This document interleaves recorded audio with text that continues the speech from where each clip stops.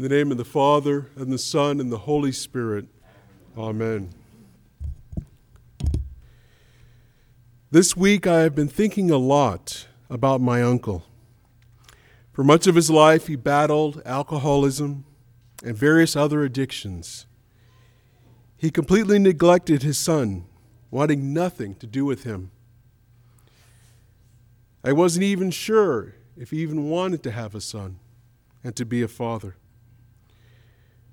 When we would invite him to family gatherings, such as Thanksgiving dinner and to celebrate Christmas, he would always reject our invitation. And he much rather spend time with his friends, getting drunk and going out and getting into trouble. And then he would always call us to help him get out of the trouble that he was in. But through it all, he always maintained a special love for his mother, my grandmother, who was a dear woman. She was the one who, when I was 5 years old, told me that one day I would become a priest. But she had such a special love for her son. And whenever he would get into trouble, she would try to help him as best she could. And she would continually pray to God to help him turn his life around and that he would give his life to Christ. It is interesting that after my grandmother passed away, her prayers were answered by God. And my uncle stopped getting involved with drinking and getting drunk and his other addictions. He stopped hanging around the wrong crowd. He completely just stopped all of his immoral way of living. And he reestablished a relationship with his son. And he also became involved in the family. He became an active member of our family.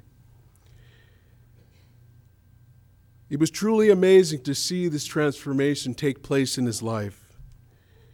It was like he was a new person. But in order for him to change into this new person, he must first die of his old way of living.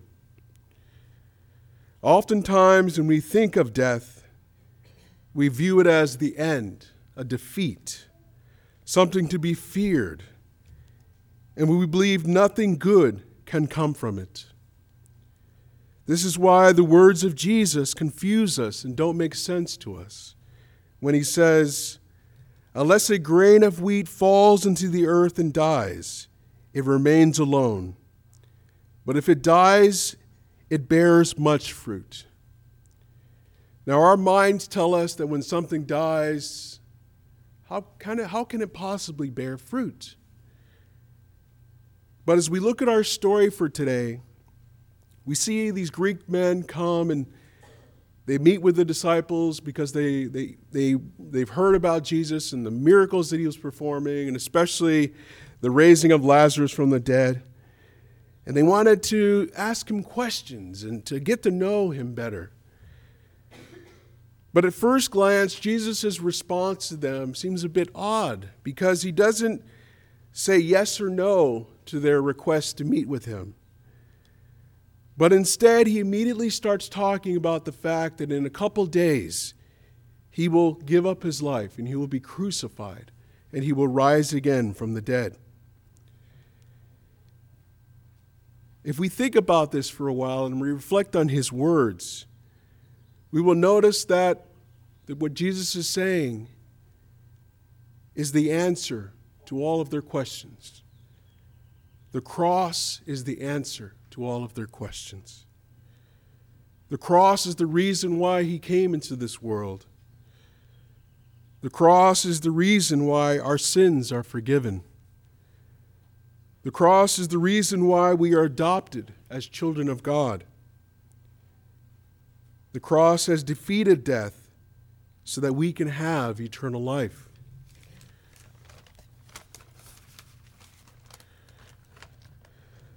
The Lord also says things that make us confused when he talks about this whole idea that those who love their life will lose it.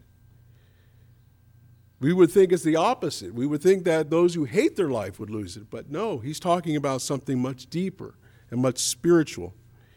He's talking about the fact that those who are living in sin, those who are selfish, those who don't care about anyone else, those are the people who tend to love their life and to love the way they're living. And they feel so bad when they're asked to let go of that life and to turn around and follow Christ. But this is what Christ is telling all of us to do. We must leave behind our way of living, all the sinful ways of things we've done in the past, our bad choices, the things we know in our heart that went against the will of God. The Lord is calling to leave behind those things and to follow Him.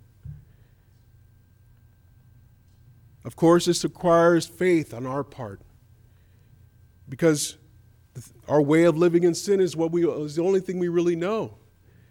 And Jesus is going to lead us to a new place where we don't have no idea what's going to happen. But if we listen to our hearts are telling us that that is where we need to be. That where Jesus is leading us is far better than where we are right now.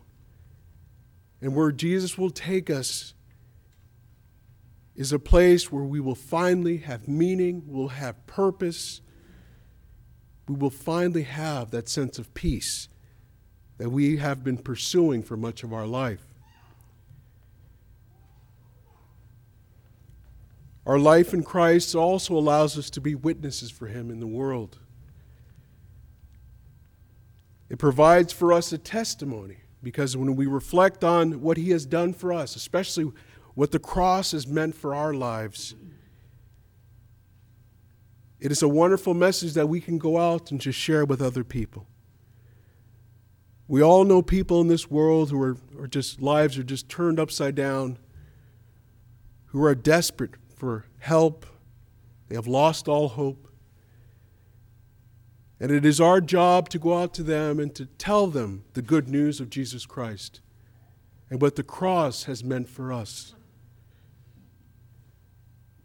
During the season of Lent, this is a perfect time for us to reflect on our faith and to remind ourselves that God is good, that God is always there for us, especially in those difficult times in life, and that our Lord has given us truly a new life. I encourage you this day to remember that Christ's death was not a defeat, but instead it was a victory for this whole world. In the name of the Father, and the Son, and the Holy Spirit. Amen.